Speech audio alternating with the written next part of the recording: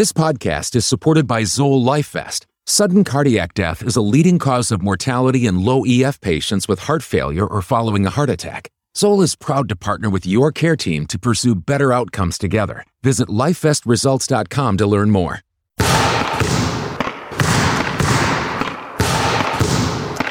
Welcome to the Neph Madness Podcrawl. The idea behind a podcrawl is for a variety of podcasts to coordinate on timing and topic, to push a theme and get each other's listeners to explore all of the podcasts. One of the very first goals behind Neph Madness was to build a community, and in the early years of Twitter, Neph Madness was central to the formation of Neph Twitter and defining the ethos that makes our online community kind, intelligent, vibrant, and interesting. The Neph Madness Podcrawl hopes to inspire and grow the nephrology podcast community in the same way. For 2023, our second year, the Podcrawl has assembled the Avengers of medical podcasts. We have the Curbsiders, Get the Skinny on mineralocorticoid receptor antagonists. Core IM will be covering kidney transplant in their classic 5-pearl format. The Cardio Nerds will be covering the effect of heart failure devices on kidney health. Freely Filtered will try to understand thrombotic microangiopathy. ISN Global Kidney Care goes deep on IgA nephropathy.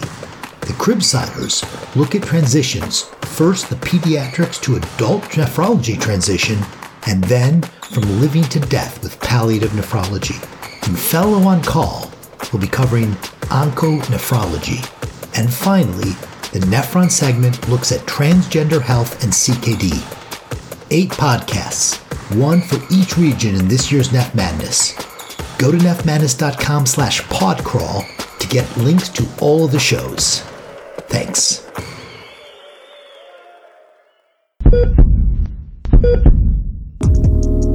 Hey everyone, this is Amit Goyal. We are in for a real treat today as we get down and nerdy about durable LVAD considerations and renal dysfunction. This episode is developed in collaboration with the NSMC Nephrology Social Media Collective. Leading the discussion, I am thrilled to introduce a veteran of the show, Dr. Sonu Abraham. Sonu is currently a third-year cardiology fellow and CardioNerds ambassador from Lahey Hospital and Medical Center in Massachusetts. She is soon to join Northwestern Medical Center in the Windy City for Advanced Heart Failure and Transplant Cardiology Fellowship in the summer. Sonu, you have become such a valuable member of the CardioNerds community. Thank you for everything you've done, and welcome back to the show. Thank you, Amit. I am really excited for this episode. I'm looking forward to learning a lot. This will be a perfect primer for me before I start my Advanced Heart Failure Fellowship. And for me as well, this will be an exciting episode. Friends, I have the great privilege of introducing Dr. Brian Houston. Dr. Houston completed his medical training at Emory University School of Medicine and residency at Johns Hopkins Hospital, where he remained for Chief Residency, Cardiology Fellowship, and Advanced Heart Failure and Transplant Fellowship. While at Johns Hopkins, Dr. Houston famously founded a now favorite storytelling tradition called Legends of the O, at a time when the entire OSA residency and Hopkins Department of Medicine get together annually to remember our heroes and celebrate their moments of greatness and pursuit of clinical excellence. It's a highlight of every year.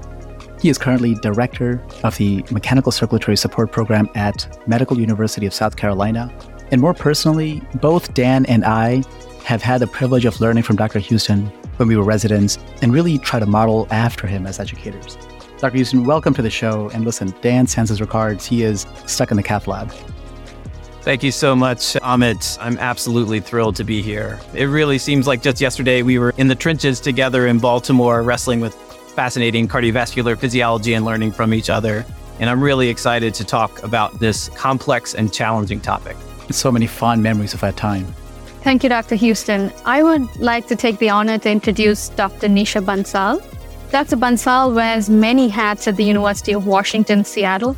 She's an associate professor and the Arthur Stack Family Endowed Professor in the Division of Nephrology.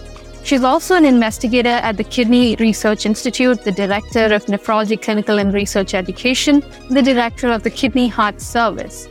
Dr. Bansal completed her college at Brown University, obtained a medical degree at the University of Connecticut, and her master's degree in clinical research at UCSF. She also completed her internal medicine residency at Tufts Medical Center followed by nephrology fellowship at UCSF. Welcome to Cardio Nerds, Dr. Bansal. Thank you so much. I'm absolutely thrilled to be here. I'm excited for a very passionate conversation, I'm sure. I love that. Passionate indeed. Drs. Bansal and Houston, thank you for joining us again today. We are all so excited to learn all about left ventricular assist devices and the implications of renal dysfunction in these patients. So let's dive right in. Sonu, I hear you have a fictional case from the CCU at the Cardio Nerds Medical Center, aka the Shulman ward. Yes, indeed. So my patient is Christian Lopez, a 40-year-old obese male with a BMI of 45, type 1 diabetes, resulting in kidney failure and non-ischemic cardiomyopathy with an EF of 20% and a normal RV function. He was eventually initiated on hemodialysis, at which point he developed worsening heart failure, requiring inotropic support, and is admitted to our CCU, the Shulman ward. He's being evaluated for LVAD implantation as a bridge to heart-kidney transplantation. Dr. Houston, could you begin by giving us a rundown of how a durable LVAD works for our audience and the various aspects of a patient's history that you take into consideration while evaluating them for LVAD implantation? And what would be your thoughts while evaluating Christian specifically for an LVAD? Absolutely, Sonu. It sounds like a challenging case. So we have a young gentleman with what sounds like end-stage cardiomyopathy and also end-stage renal disease. So I'll start with what is an LVAD, and it helps to define the acronym, I think, first. So it stands for Left Ventricular Assist Device. And this helps tell you what the device does and maybe even more importantly, what it doesn't do. So these devices support circulation by unloading the left ventricle, providing increased cardiac output in the right clinical settings to help support organ perfusion and a quality of life and increase survival. Some important facts about the current iteration of LVADs is their continuous flow. So instead of providing pulsatile flow, they have a continuously spinning rotor. Now the current device, the HeartMate 3, does have speed modulation where it will increase and decrease speed at a certain frequency, but still generally provides continuous flow.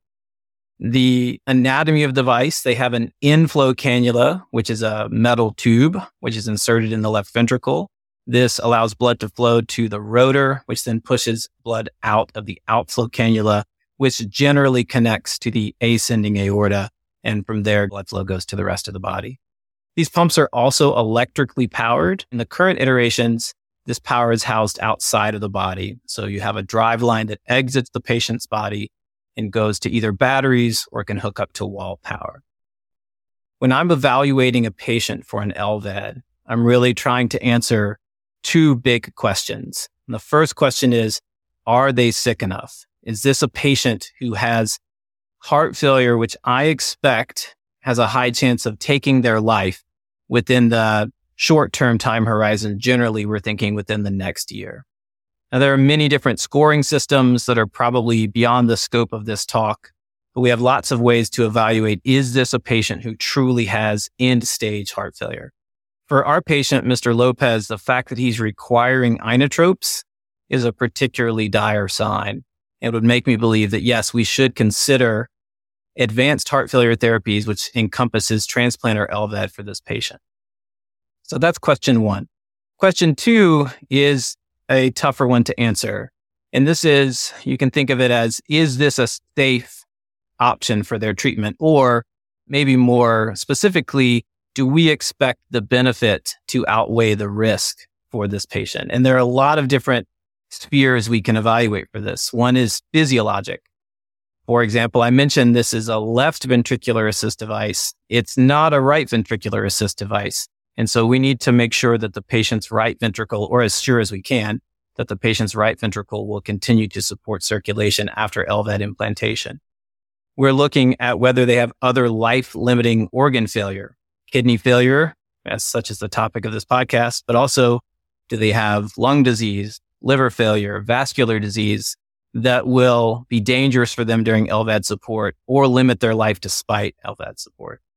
We look at anatomic concerns. Is their left ventricle large enough to support that inflow cannula and the subsequent flow?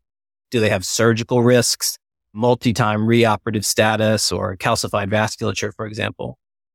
And then a third sphere, which can be very challenging, is kind of the psychosocial sphere. Is this a patient that's going to have the cognitive or the dexterity wherewithal to handle LVAD connections? Do they have a support system to help with that? Can they make it to appointments and take their medications? And I always include a fourth sphere, which is, does the patient want this device? We need to make sure that we're involving patients in these decisions as well, preoperatively. And I want to make sure that they are going to want this device and move forward as a active member of their care. Specifically for this patient, I mentioned his kidney disease strikes me as a challenge, thinking about him for LVAD candidacy. As I'm sure we'll get into, LVAD implantation carries many challenges, both perioperatively and postoperatively for renal function, and outcomes bear some consideration when we think of how do patients with chronic kidney disease and end-stage renal disease do going through LVAD operation and thereafter. Gosh, I feel like I'm back rounding in the Hopkins PCCU with Dr. Brian Houston as my fellow. I feel like it's great to share with everyone what those days were like. But this was really helpful. We sort of covered the purposes for the LVAD, the anatomy of the LVAD, and then the two big questions. Does the patient really have an indication, i.e. end-stage heart failure? And then several considerations around the risks and benefits, specifically at play here, maybe concerns around this patient's kidney dysfunction. Dr. Bansal, with your expertise in the intersection of kidney and heart disease, could you shed some light on the available data on the outcomes with LVADs among patients with end-stage renal disease, i.e. patients with CKD requiring dialysis? Sure. So, gosh, this is a tough case. Remember, patients with end-stage kidney disease are quite sick. They have a high burden of comorbidity. And unfortunately, we see a lot of heart failure in these patients. So this question that we're discussing today is very real world and arises quite frequently, unfortunately. It's estimated that as many as 40% of dialysis patients have heart failure, and studies have looked longitudinally as well. And it's thought that 3/4 of patients start dialysis with LVH. And so even if they don't have heart failure when they initiate dialysis, a high proportion of patients develop heart failure during their tenure on dialysis. Once they do have heart failure, the combination of heart failure and end-stage kidney disease, overall, the prognosis is quite poor. Even in patients with end-stage kidney disease without heart failure, we see that survival rates are only about 40% at 5 years. And if we look at the causes of death, by far, cardiovascular disease is the leading cause of death, and heart failure does account for a good proportion of those causes of death. When studies have looked at this combination of end-stage kidney disease and heart failure together, we've seen that the 5-year survival of these patients is typically less than 20%. So really quite unfortunate for patients to have both these diseases.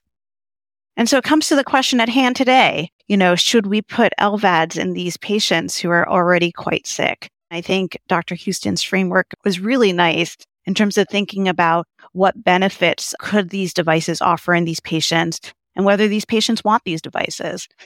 So what do we know in terms of how these patients do if they are to receive an LVAD? So our group actually did a study on this looking at national data. So for nephrology, we actually have a national registry called United States Renal Data Systems, which is a registry of all dialysis patients in the country. And through that registry, we're able to track outcomes quite nicely. And so we did an analysis where we looked at all hemodialysis patients who had received an LVAD. And what we found was that, unfortunately, the outcomes were quite poor compared with patients who were not on dialysis. Overall, 50% of patients who were on dialysis who received an LVAD died during the index hospitalization. And this compared to less than 10% in patients who were not on dialysis. And when we looked longitudinally, we found that the median survival of these patients was only 3 weeks. And if we looked further out, we saw that at 6 months, about 70% of patients who were treated with dialysis plus an LVAD had died. So overall, pretty poor prognosis, and I think when we look at the data overall from registries such as Intermax and other studies looking at LVAD patients, we do know that kidney function itself is probably one of the strongest predictors of outcomes in these patients. So these findings, unfortunately, are not surprising, but it does help, hopefully, in terms of anchoring discussions and shared decision-making about the risk versus benefits of an LVAD in this population.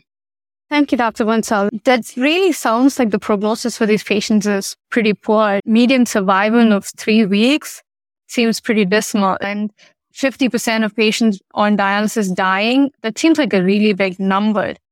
Dr. Houston, are there any scenarios where you would still consider LVADs in these patients? In other words, is there a subset of ESRD patients who may benefit from LVAD implantation?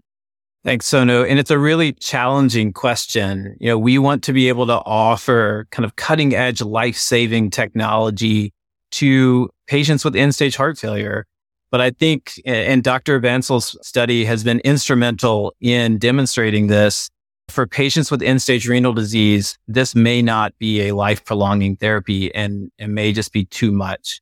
I do think there are very select patients where we may consider LVAD implantation for folks with end-stage renal disease. One of the most striking numbers from Dr. Bansal's paper for me was 155. So in a 10-year sample of a large swath of patients, there were only 155 patients with end-stage renal disease who received an LVAD, showing that, we in the cardiology community, even then knew that this was, a pretty select group of patients. But particularly for very young patients with otherwise, good functional status and good end organ function otherwise, and if they may be a candidate for combined heart-kidney transplant down the road. If for whatever reason you can't get them a transplant now, they have some sort of reversible contraindication or an unfavorable blood type or body size that's going to make their wait time prohibitively long, you could consider LVAD as a bridge to transplant. I think you really need to be sure that there's another side to the bridge in heart-kidney transplant and that it will come pretty soon. I think there's another subset as well where you may be convinced that the renal disease could reverse. Now, it was specifically asked about end-stage renal disease patients, but some patients progress to requiring dialysis very soon before we consider LVAD. And if it's thought that, maybe if we can get them adequate cardiac output, their renal disease could reverse and they could escape dialysis, that might be a patient you could consider. It's very challenging to predict this future for folks. But if you have the hemodynamics to support cardiorenal syndrome, so if before an LVAD and the time when your kidneys are struggling, you have a lot of renal venous congestion, so high right atrial pressure or low cardiac output. If renal imaging doesn't show, cortical scarring or echogenic kidneys, and the absence of proteinuria also seems to be a relatively better prognostic sign, maybe you would think, okay, these kidneys might recover. I think a third scenario, and this is going to be a little nebulous and pie in the sky, but I'll say the future. And by that, I mean advances in LVAD technology seem to occur, every month now. And we may have pumps where the risk profile for these patients improves over time. It seems with the current iteration of pumps, this is still very, very risky, but it might improve either implantation techniques or pump technology in and of itself. My friends, they were up in Maryland, Zach Cohn and Quay Tan, published a case series of 21 patients who had very low GFRs, many less than 15. There were 21 patients, again, very selected in retrospective analysis, but they had excellent 1-year survivals, upwards of 80%. They had a very algorithmic approach to these patients with early and aggressive use of temporary MCS going before LVAD and aggressive use of renal replacement therapy postoperatively, and had good outcomes. So there may be techniques or technological advances in the future that are described where we're able to open this up more to consideration. Thank you, Dr. Houston. This really sounds like a very nuanced decision-making process. Like you said, just a very small group of patients who may benefit if they're in end-stage renal disease. If you could elaborate, would there be a scenario where, like our patient, these patients can be considered for heart-kidney transplant? I think that is an ideal scenario. If you have a patient such as this who's fairly young, who has failure of both organ systems, heart and kidneys, if you can get them a heart kidney, the data seems to show us that it's a better outcome than what's been described for patients who receive an LVAD in this scenario. There's a case series over a large period of time out of Cedars-Sinai and Dr. Kabashigawa, where for heart-kidney recipients, they described over 80% survival at 5 years. So clearly kind of outstripping outcomes for LVADs. The UNOS listing criteria did change a few years ago, and it can be a challenge to find organs or allocate organs for some of these patients. They have to meet appropriate UNOS listing criteria for both heart and kidney. They have to be sick enough to be far enough up the list, and that's typically statuses 1 and 2 in many organ procurement organizations, sometimes status 3 depending on blood type. And then they have to be approved, of course, for listing by both the heart and the kidney transplant teams at the local listing center. Yeah, thanks for going through that. It sounds like for some patients who have advanced kidney disease and are being considered for a durable LVAD, that an alternative strategy of heart-kidney transplantation may be appropriate depending on the specific situation and potentially even an LVAD as a bridge to dual transplantation down the road. But this conversation is sort of reminding me of another patient we're also taking care of at the Shulman wards who had a slightly different presentation.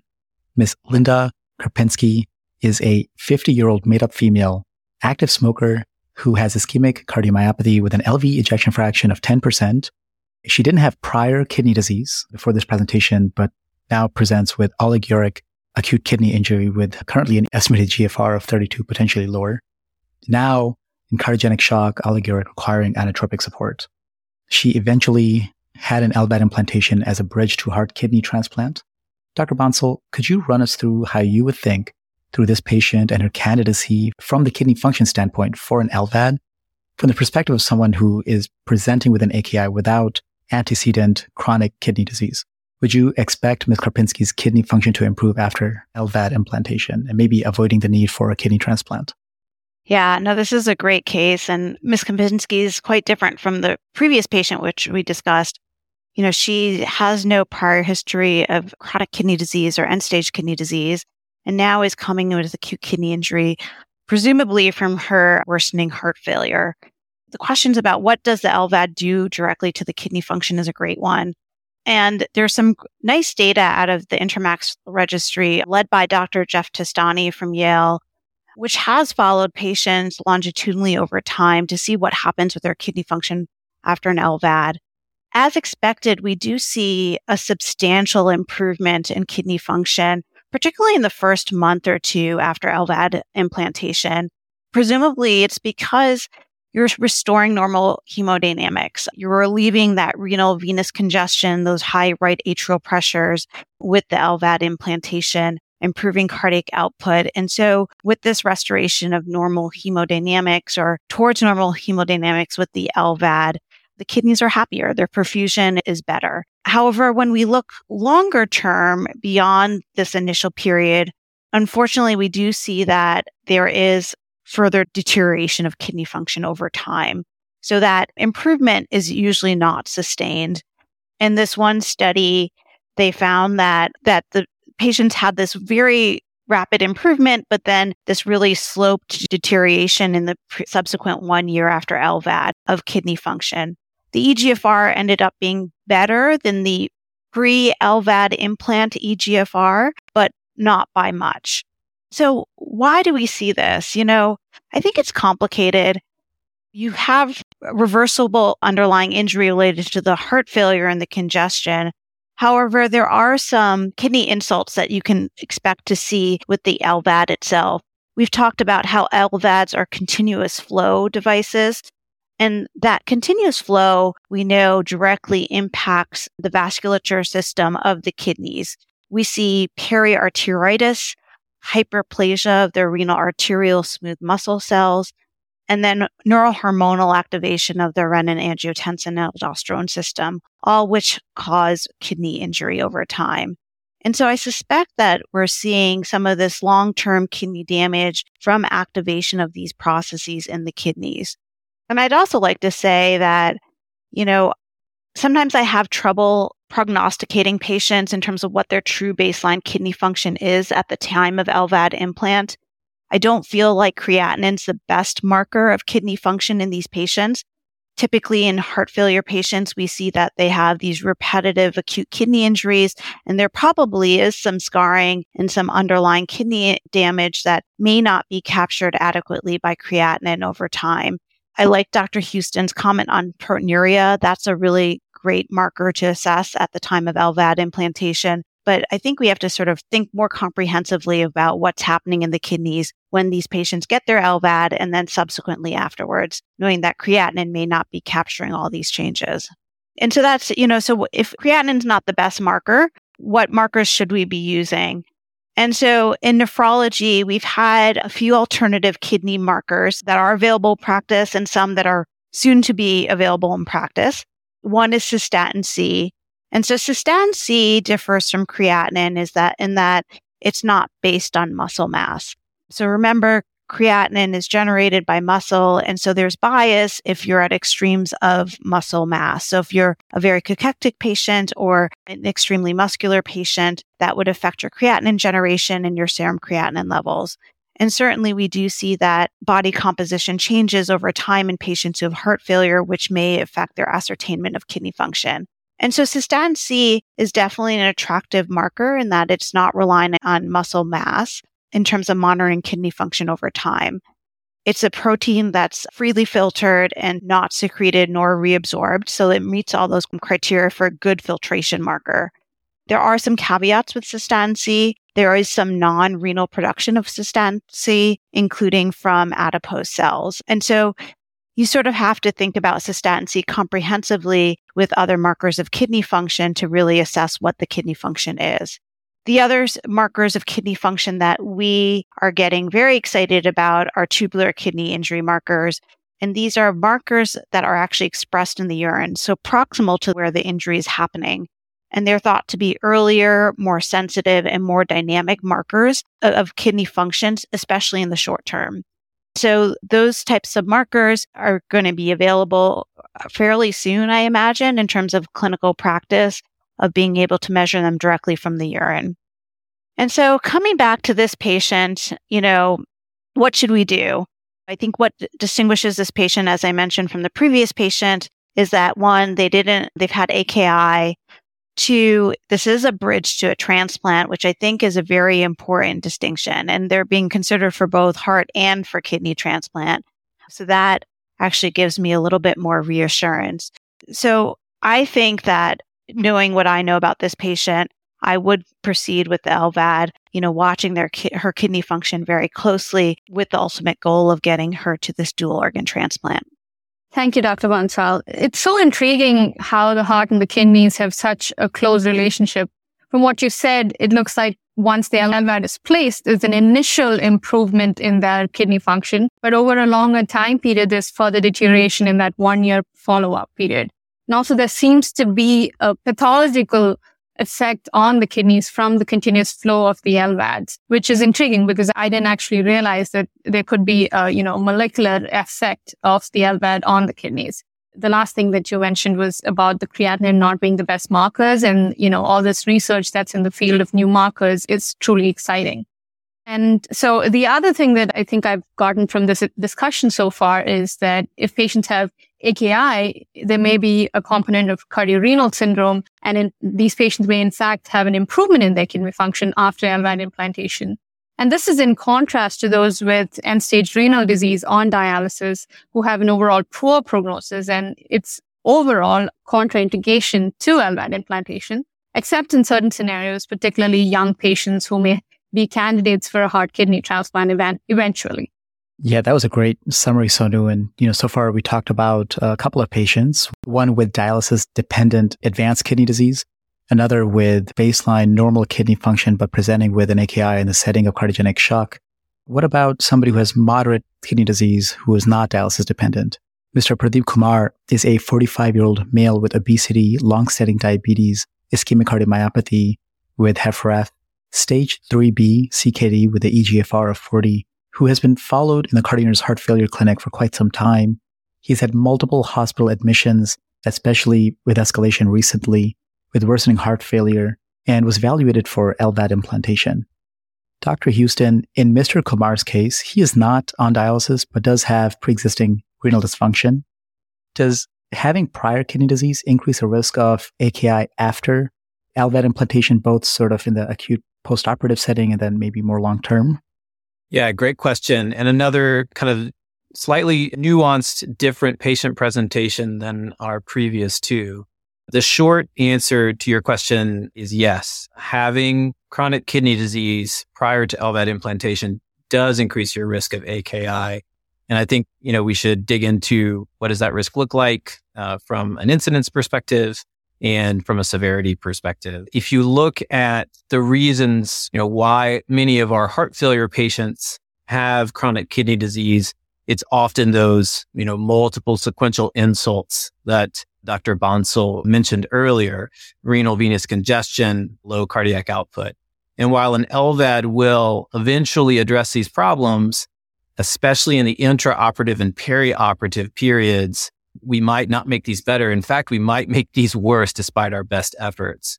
I mentioned earlier, this is not a right ventricular assist device. And while we unload the pulmonary vasculature in the right ventricle, often comes along with that process as its afterload drops, we sometimes find that we can run into right ventricular failure. And right atrial pressure may not drop. It may stay the same or may actually increase, worsening renal venous congestion.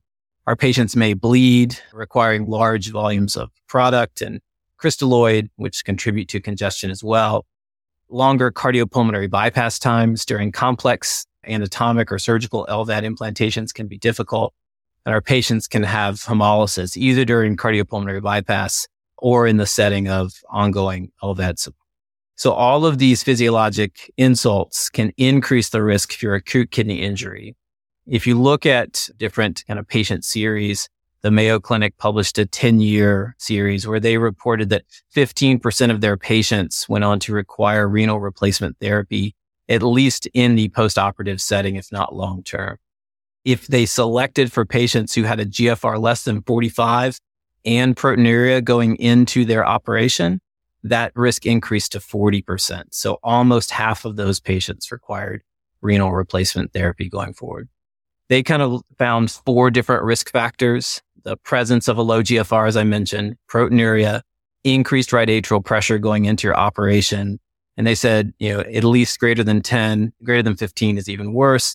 And then longer cardiopulmonary bypass times. All of these seem to predict a higher risk for acute kidney injury and requirement for renal replacement therapy after LVAD. So what does this mean as far as outcomes go? As we think of trying to answer that second question that I mentioned in our LVAD evaluation, is this going to be a beneficial operation? In a subsequent case series, Tarun Dalia and Zubair Shah looked at patients who went into their LVAD with CKD 3 or worse, and they found a 1-year mortality of greater than 30%. In fact, if you looked back at another review that Yannis Yalcin did, they looked at patients who had AKI after LVAD and found that their 30-day mortality was as high as 18% and a 1-year mortality as high as 40%, with increased risk of infection, multi-system organ failure, and longer length of stay. So clearly the presence of an AKI after LVAD complicates things, worsens the prognosis, and the presence of CKD before LVAD increases your risk of AKI after. Thank you, Dr. Houston. The things I take home from this part of the discussion is that there are a few risk factors that we can actually look at to figure out whether these patients have a higher risk versus not, though it's not perfect. And like the points that you mentioned, like proteinuria and increased RA pressure, long cardiopulmonary bypass time, and other risks like bleeding and hemolysis and glomerulonephritis, all of this does predispose these patients to worse outcomes. So it's really nice to understand that, and hopefully we'll be able to predict that in certain patients and choose the right patients for LVAD implantation. So Mr. Kumar eventually had an LVAD implantation with a HeartMate 3. His hospital course was complicated by right ventricular failure and worsening kidney function, requiring renal replacement therapy. He was eventually transitioned to peritoneal dialysis. Dr. Bansal, could you run us through the options available to these patients in terms of long-term dialysis at this point, meaning once they appeared to be dialysis dependent, unfortunately? Yeah, great question. And I love that we're talking about this because our options that we can offer patients have changed. We do have more options available And in fact, home dialysis therapies are rapidly increasing in this country. So I'm excited to talk about this. So probably the type of dialysis people are most familiar with are in-center hemodialysis. And what that means is that a patient goes to a dialysis center usually 3 times a week, gets treatment for 4 hours on average, sometimes more, sometimes less, and then returns home. There's many advantages of hemodialysis. It's a form of life support, right? These patients can live years, we've learned, using this model, live at home, be ambulatory and not hospitalized. However, in LVAD patients, in-center hemodialysis does pose a lot of challenges. For the patient themselves, this thrice weekly hemodialysis can be very hemodynamically challenging. Normally, in a patient with functioning kidneys, you're getting continuous kidney function 24 hours a day, 7 days a week. In these patients, we're doing all of your kidney function that you need in 12 hours a week.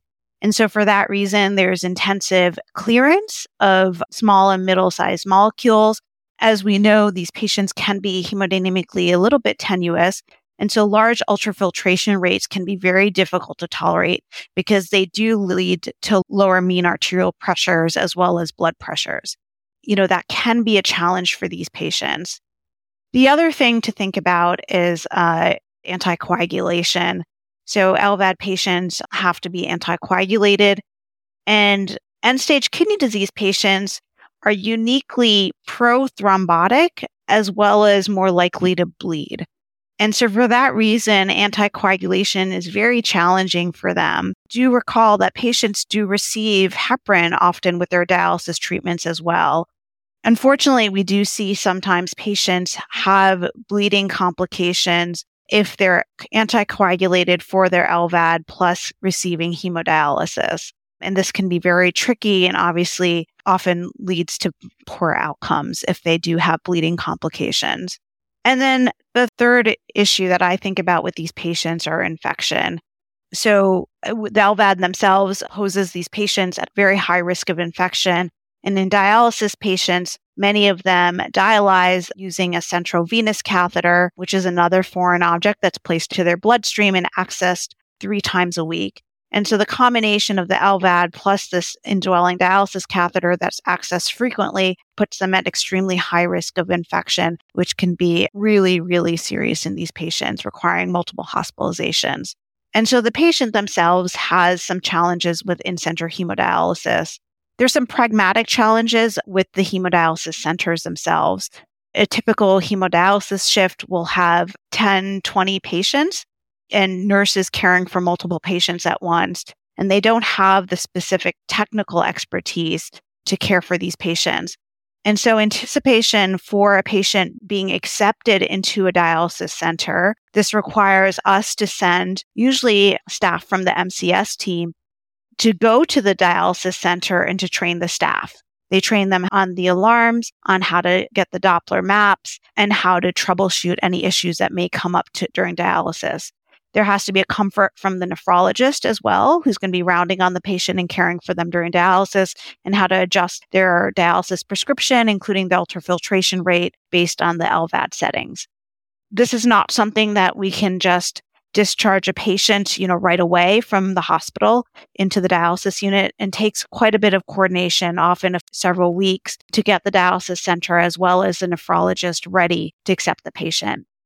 And then finally, there's not a lot of centers that will accept these patients, to be honest, just because of the expertise it does require. And so for patients who live far away from a major urban center that may be more comfortable with these patients, it may require quite a bit of transportation time. They're going back and forth 3 days a week. And if they live several hours from the dialysis unit, it's quite a burden on the patients to travel to the dialysis center that frequently.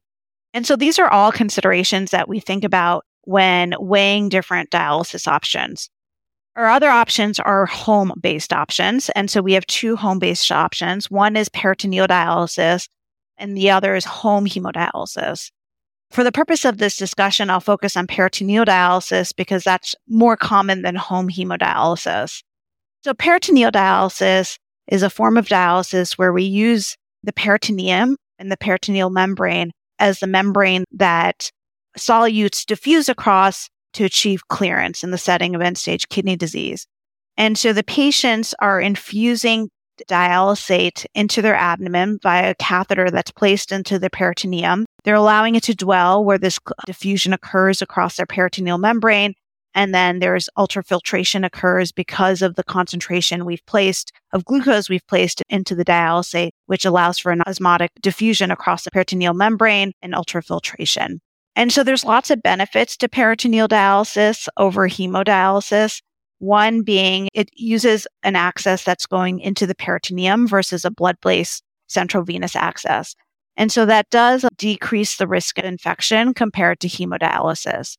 The one caveat with that is that you do need to think about where the drive line is in patients who have an LVAD and to make sure it's not in the peritoneal space where there's this frequent exchange of fluid that's happening to achieve the dialysis, which may pose the patient at greater risk of infection.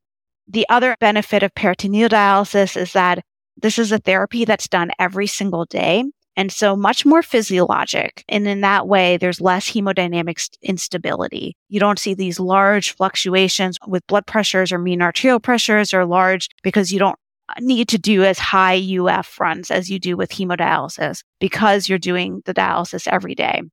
There's also no need for anticoagulation. We're not using a blood-based therapy, so for our dialysis itself, we don't need to anticoagulate versus with in-center hemodialysis, we need to often give heparin with the treatment. The challenge of peritoneal dialysis is that it is a home-based therapy.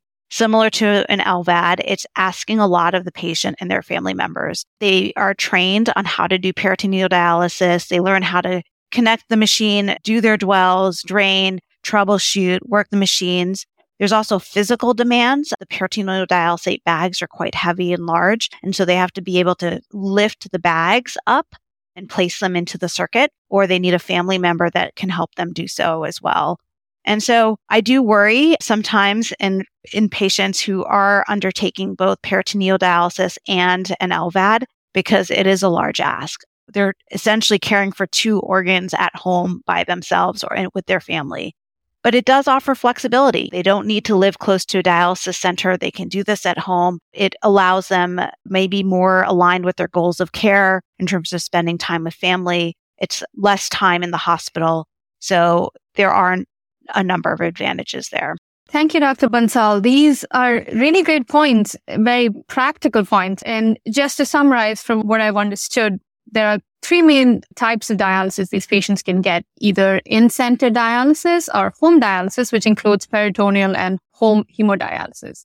For the in-center, like you mentioned, there are two main issues, either patient-related or pragmatic issues. And the patient-related issues are mainly related to hemodynamic problems, bleeding issues, and infection. And the pragmatic issues are particularly due to the need for technical expertise in taking care of these patients at the dialysis centers. And from the peritoneal standpoint, mainly what I've understood is you don't need vascular access, you have more hemodynamic stability, and you don't need anticoagulation, though we do have the challenges of putting a lot on the patient to do. And that might be a consideration when we're asking them to take care of both their heart and their kidney. So I found this extremely interesting, and it didn't actually occur to me that special training may be needed at dialysis centers to be able to manage patients with LVADs. Dr. Bansal, what kind of vascular access is preferred for these patients in whom we decide to start hemodialysis? Yeah, great question. So we have several options for vascular access. We can do central venous catheters, which unfortunately we do more often than we should be doing. And these are large bore catheters, which are usually placed in the IJ. As I mentioned, these carry substantial risk. So if we think that a patient with an LVAD is going to need dialysis for the long run, I typically do not recommend a hemodialysis catheter for the long term. I think the infection risk is way too high.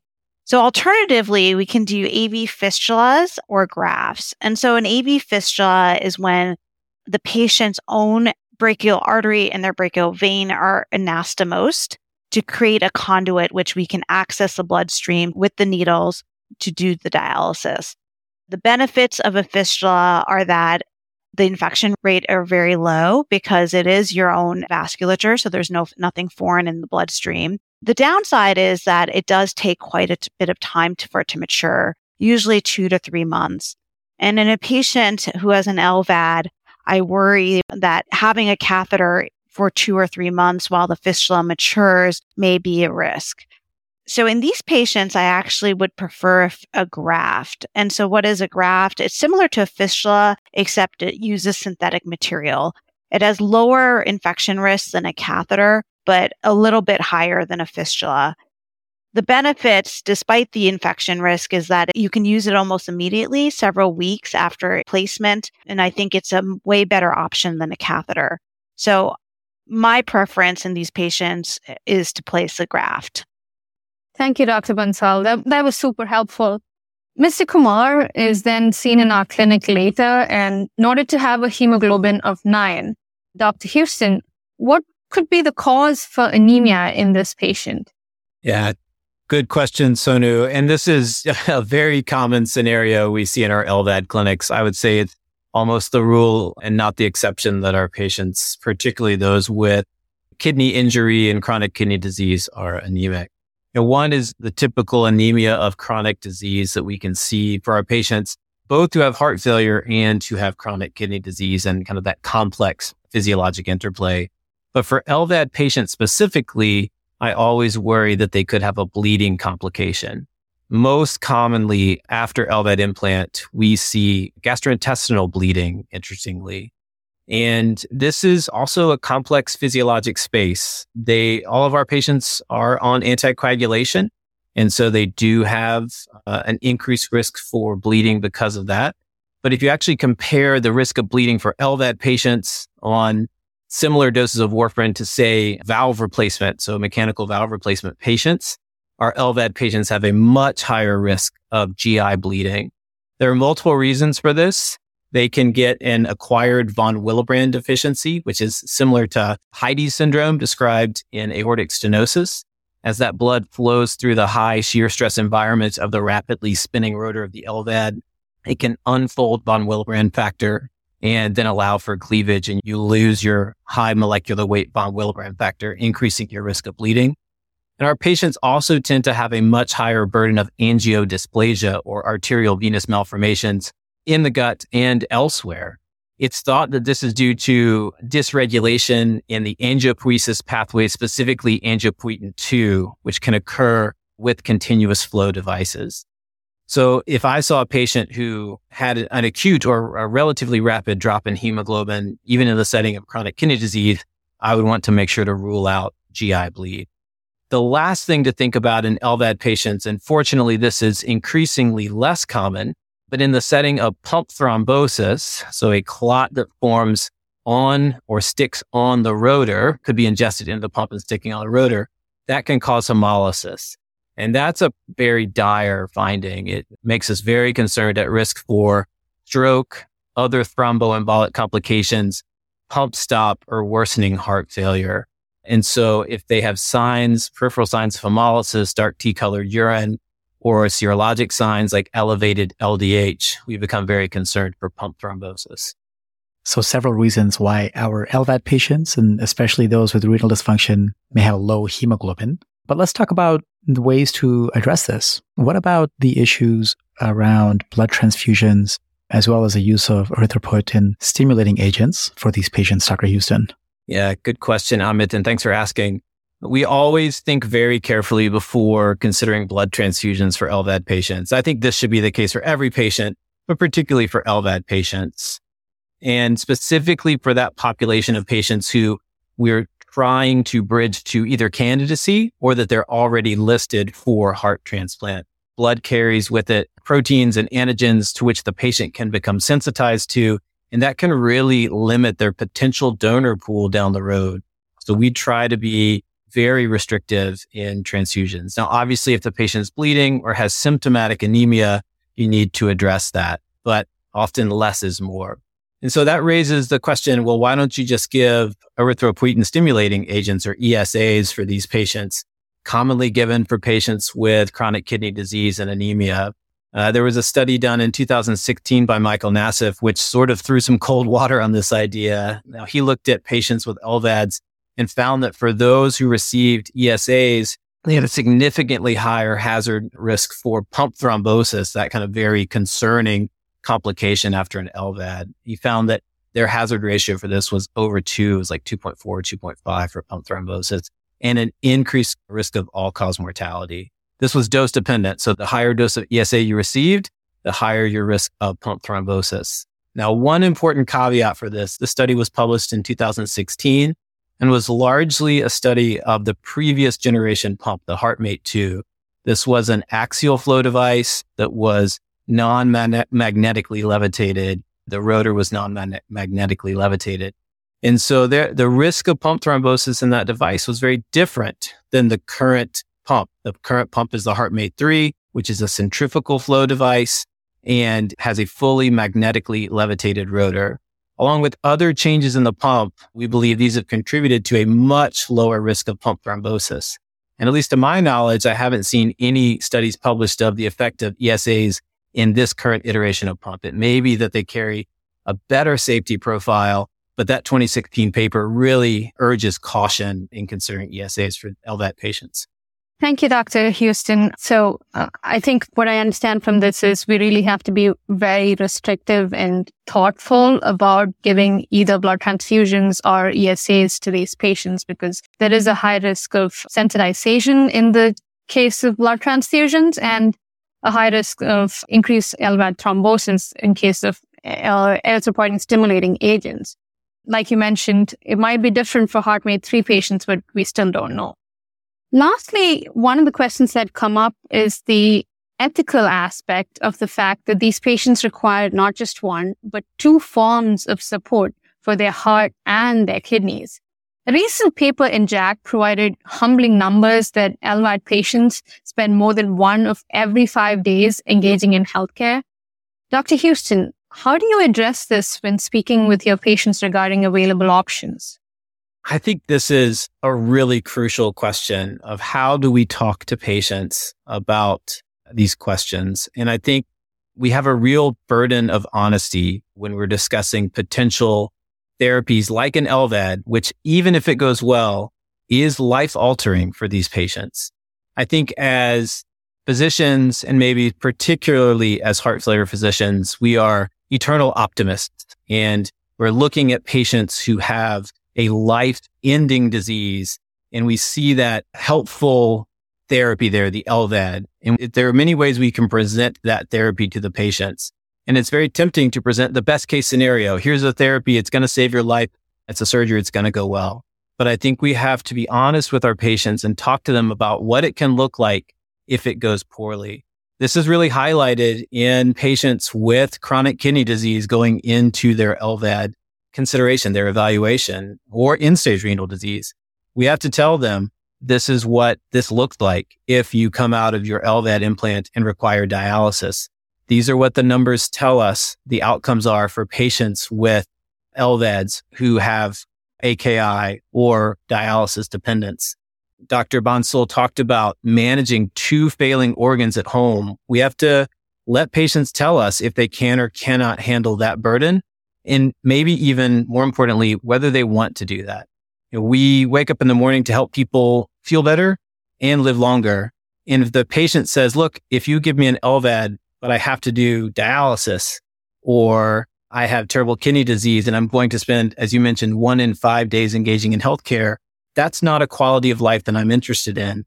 We have to allow them to tell us no and give them that grace. This is going to sound trite, but it's really a very complete communication with the patient about what life looks like with an LVAD in the best case scenario, what it looks like in the worst case scenario, and what life without an LVAD looks like. This is really humbling to hear, considering that I'm going into advanced heart failure. During my rotations, one of the things that I've always felt is that you spend so much time with these patients that you're so invested in their care. And it just is important to step back and make sure you tell them about all the implications that come once they get these therapies, because that's another challenge all in itself. Finally, I'd like to ask both Dr. Houston and Dr. Bansal to give us some take-home points from today's discussion. I'll begin with Dr. Houston. Yeah, thank you, Sonu. And I want to thank Dr. Bansal as well. I learned a great deal listening to her answers about the different modes of dialysis and challenges for our patients. I think, I would just leave the listener with the idea that LVADs are amazing. They can be life-sustaining, life-saving, and life-improving therapies. For patients with chronic kidney disease, we really have to think twice and review the outcomes for what we expect going forward if we are to proceed with an LVAD, and whether that expectation is something that the patient wants to pursue. It's a quote that's been attributed to many people, Niels Bohr, Yogi Berra, but prediction is very hard, especially about the future. And that's the challenge we're faced with these patients, particularly with chronic kidney disease. Are their kidneys going to hang in there? Are they going to get better? We have a lot of progress that we need to make in more accurately predicting outcomes for these patients. And knowing what we know now, we just really need to communicate very clearly to the patient and their family members what the expectations are. Yeah, thank you for that, Dr. Houston. And I too have learned so much from today's discussion. So I want to thank you, Sonu and Amit, as well. This has been great for me to be a nephrologist sitting in on hearing all the cardiologists talk. So great fun. I completely agree with what you said. First of all, I think that we have to personalize our approaches. Can't use a one-size-fits-all approach to all these patients. And I think that there are unique considerations for patients with kidney and heart disease. That being said, I don't want us to give up on this population. I think they're important. They're a large part of the patients that you are going to be seeing as cardiologists and advanced heart failure specialists. So I think I love this collaborative approach. I think this collaboration has to occur between cardiologists and nephrologists, as we're doing today, learning from each other to help inform our patients about their options and work very collaboratively with the patient to understand their needs and what their wishes are. I would say that I'm optimistic. I think that the fact that we're having these sorts of conversations means that we're all thinking together. Wow, what a terrific discussion. I am taking so many points away from this, and really how to balance this nuanced decision-making and finding the middle ground, not being that eternal optimist that Dr. Houston was talking about, but at the same time not being totally nihilistic for these patients for whom there are therapies that can help both prolong life potentially and improve quality of life. The main point I'm taking away is that regardless of the specific situation, is being collaborative and asking for help from a multidisciplinary team effort and engaging the patients in that personalized decision-making. So thank you so much to Dr. Bansal, Dr. Houston, for imparting your expertise and helping us take the best possible care of these patients as we can. And sincere thanks to Sonu Abraham for leading this discussion and really helping us distill these points in this format. Thank you all.